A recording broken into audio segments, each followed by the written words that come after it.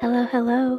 Welcome to my podcast, To Swallow an Elephant, Life with Achalasia. I am so glad that you came back. It has been way too long since I've hopped on here to make a podcast episode. I had to literally dust off my microphone when I pulled it out to record today's episode. It has just been crazy.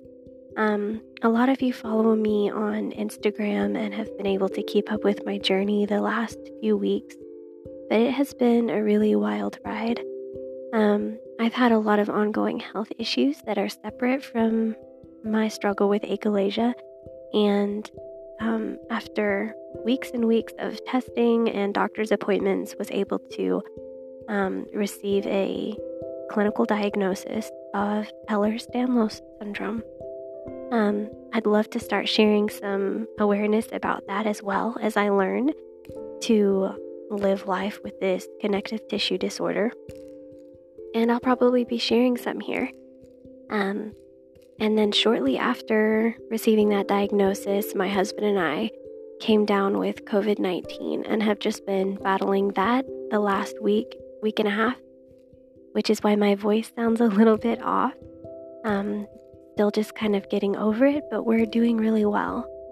So I am so glad that you came back to listen, and I'm ready to jump back into 2015 and continue talking about my journey to diagnosis with achalasia.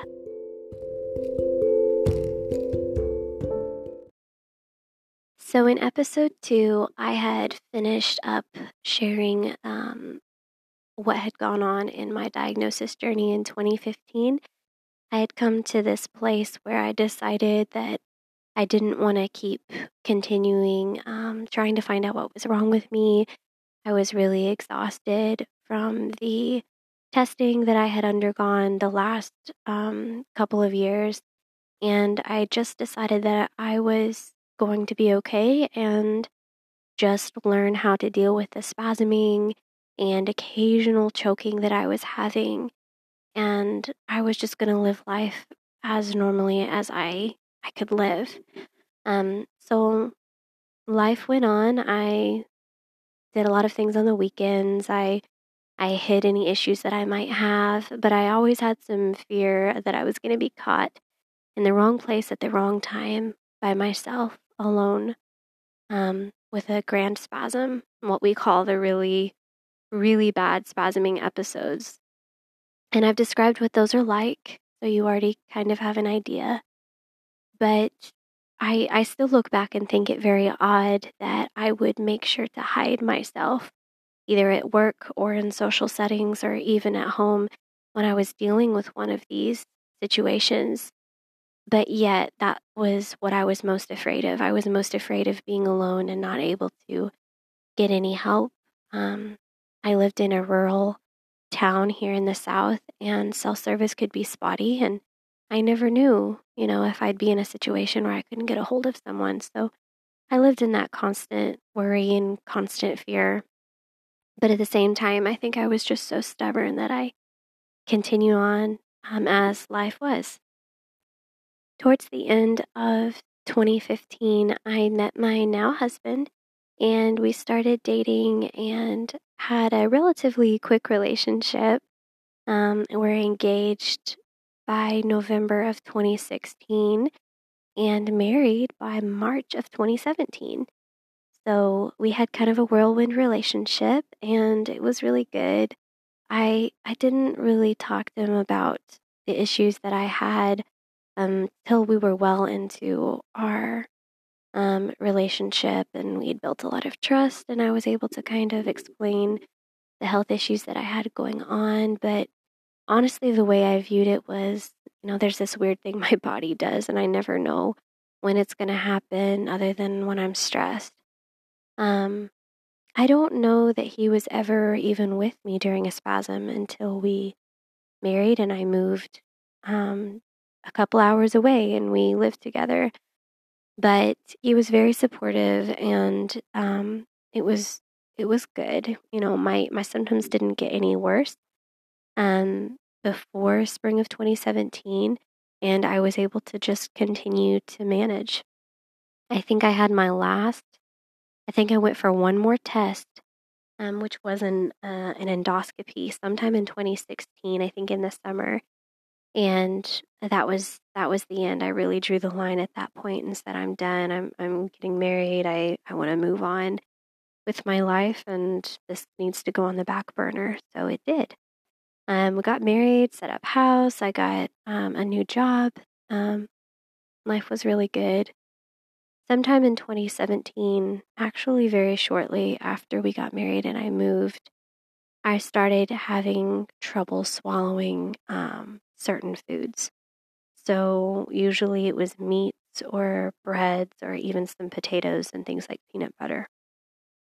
And it got a lot worse. And I had learned that if I used a bubbly drink, Diet Coke or one of those sparkling water drinks, that it would help force the food down my esophagus and into my stomach. And I just kind of got used to that. I never pursued it, which looking back, I think is so crazy that, I just continued to suffer around meals, and didn't seek any help with it. Some of my other family members struggled with choking occasionally, so I just decided it was something that happened. The spasms were still manageable, not happening really that often. And the choking I just learned to deal with. Sometime later in 2017 or early in 2018, I noticed that the choking was getting a lot worse, and using a bubbly drink or a Diet Coke would actually almost concrete the food in my esophagus to the point where we had to use the Heimlich maneuver almost. I remember several times where I really thought I was going to choke and pass out and almost had to throw myself onto chairs to dislodge. And I didn't know any other way to get it out other than, chest pounding or whatnot. But that started to intensify to where it really scared us around meal times. And I started getting a lot of anxiety about eating. And that was, I think, early 2018. In February of 2018, I became pregnant with our oldest, and life was sweet and distracting. I didn't really care about the issues that I was having. We were just excited to learn all of these new things about becoming parents and getting our little home ready. We decided to move from our apartment to our first home, and just things got a little bit easier as far as choking and even the swallowing difficulties that I was having. And since then, I've learned that when you are pregnant, the hormones and the relaxin that goes spreads throughout your body to help your joints loosen up a little bit can also have the same effect on your esophagus. And that's my understanding. And so a lot of times women tend to have an easier time swallowing that have achalasia when they are pregnant. Not always, as we'll find out later on when I share my journey with my second, but with my oldest, that was the case. I did start to have more spasms towards my third trimester, and I think a lot of that was related to the increase in reflux. Towards the end of the pregnancy, reflux got a lot worse. I remember so many times waking up in the night and, I mean, this is so gross, but like projectile vomiting, almost acid at night for no reason, and waking up coughing terribly. And I remember being really depressed and crying a lot because it was horrific reflux, and there wasn't anything I knew to do about it. But I never really got sick other than the first trimester. That was all okay. And so I just chalked everything up to normal pregnancy because a lot of women deal with these kinds of issues. I delivered my son in October of 2018. And again, life was just really sweet and precious. The newborn days were like nothing else, and everything was good. I wasn't having the reflux issues nearly as much. The spasms almost stopped, and choking actually got a little bit easier for some reason. And so I really just forgot about it, and I'd have occasional issues, but nothing drastic. For some reason, my health just seemed a little bit better in those postpartum days. I did, however, struggle with postpartum depression, and so that took our focus and trying to get better with that and just learning how to be a family of three. We continued on through the end of 2018 and 2019, and I became pregnant in October of 2019. My son was 1 year old. He just turned one, and I was pregnant with our daughter, and that was going well at first, though I was much more sick, which I've heard many are with daughters. Not always, but sometimes. I was much more sick, and I think at about 12 to 16 weeks, I started having horrible, horrible acid reflux. And I thought it was weird because I was still so early. My tummy hadn't grown too much and wasn't putting a lot of pressure on my stomach or organs. So I thought it was odd that I was having such terrible reflux. And it was to the point of just waking up and, almost my own vomit and coughing terribly. I started to have a continual cough basically every single day. And I now know that to be from reflux and probably aspiration.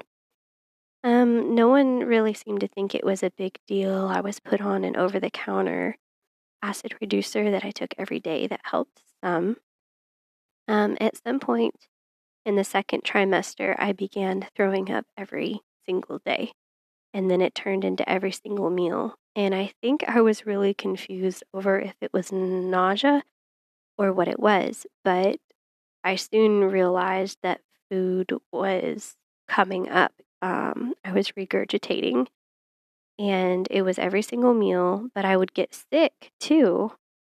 And anyway, food wasn't really going down. I didn't gain a lot of weight with my second, ever, or my first really.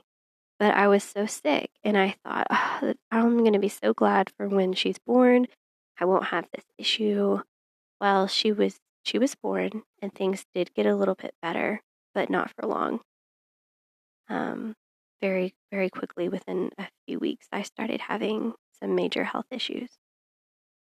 By the time my daughter was between 2 and 3 months old, I began throwing up or regurgitating all of my food, and I lost at least 20 pounds of weight very quickly within just weeks, and became very, very sick in October, November of 2020.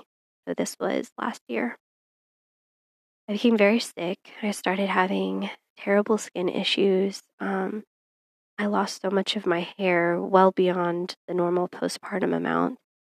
And eventually I had to stop breastfeeding my daughter because it was taking so many nutrients from my own body that I just couldn't catch up.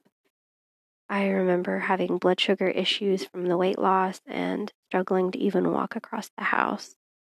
And I knew that I had to go back to the doctor and start at square one to try to figure out what was going on. I was choking and throwing up, and I was just very, very sick. And it really scared us because I had a newborn and he had just turned 2. My oldest was 2. They're 20 months apart.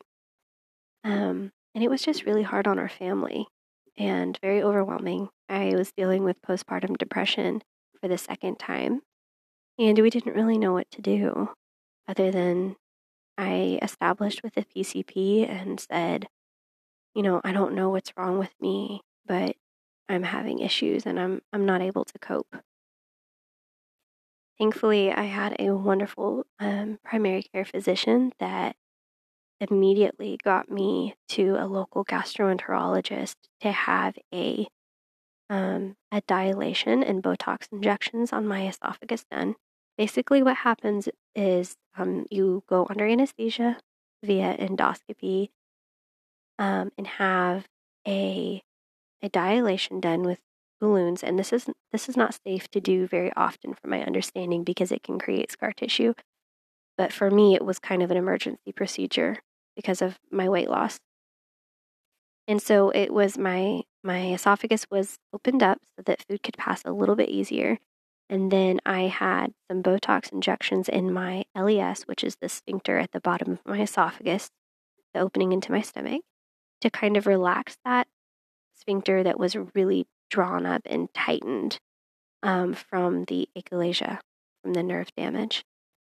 So that was done. Within a few weeks, I was able to eat a little bit better and stabilize my weight. And then we started some tests, some barium swallows, a manometry, x-rays, just a bunch of different blood work was done. And we could see that something was not right. My esophagus was not working correctly. During one particular barium swallow study, the radiologist looked at me and he said, "I think you have achalasia." I did not know what that was, and when I got home, I started looking into it and learned that achalasia was a disorder, a disease that affected the esophagus. Basically, for unknown reasons, the nerves in the esophagus die and the muscles become unusable so that your esophagus cannot contract to move food down into your stomach. So food basically just piles up in the bottom of your esophagus, unable to move through, and it expands the esophagus to a very large shape and just holds the food kind of like a pocket until it eventually just forces through or comes back up. And in my case, it was coming back up and I was getting very little nutrients.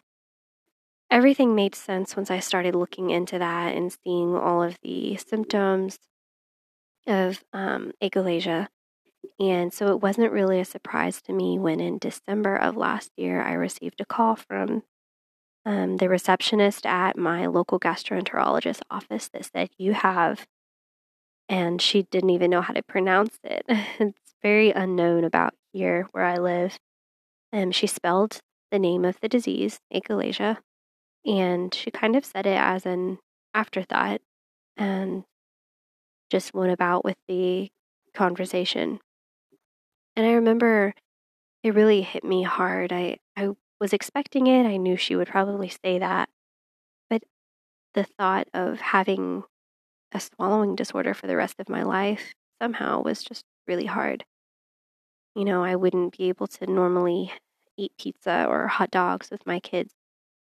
I couldn't, do all of the things like date nights with my husband and eat a fancy steak. It just wouldn't be my reality anymore. At the same time, I knew I wanted to have hope and find ways to tackle this disease and still live a good life and give my children a good life. Eating is so integral to our lives as humans. It's a social thing. It just makes up so much of our days. And it's a good thing. I mean, I've had so many good memories of socializing with people that I love around a meal. And I realized that that was going to be changing. And people might know more things about me, and they might notice now that I'm running to the bathroom in the middle of a meal, or they might see me take a long time between bites, and people would know. And it was so humbling for me to realize that I was going to have to be honest now. I was going to have to tell the truth that I'm not okay. I'm not okay every day. And that was a big shock for me.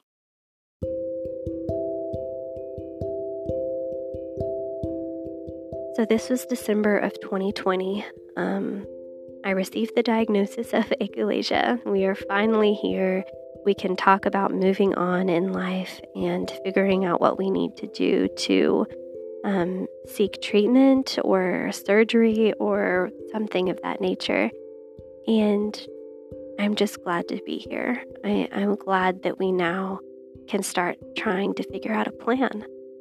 So I'm going to go ahead and call that a wrap for episode 3, and we'll continue on in December of 2020 and the next part of my journey, which is surgery. And visiting the world-famous Cleveland Clinic in Ohio. So I look forward to sharing more about that with you next time. Thank you for sticking around and being patient, waiting for this episode to come out, and thank you for your interest in listening. And I cannot wait to see you next time.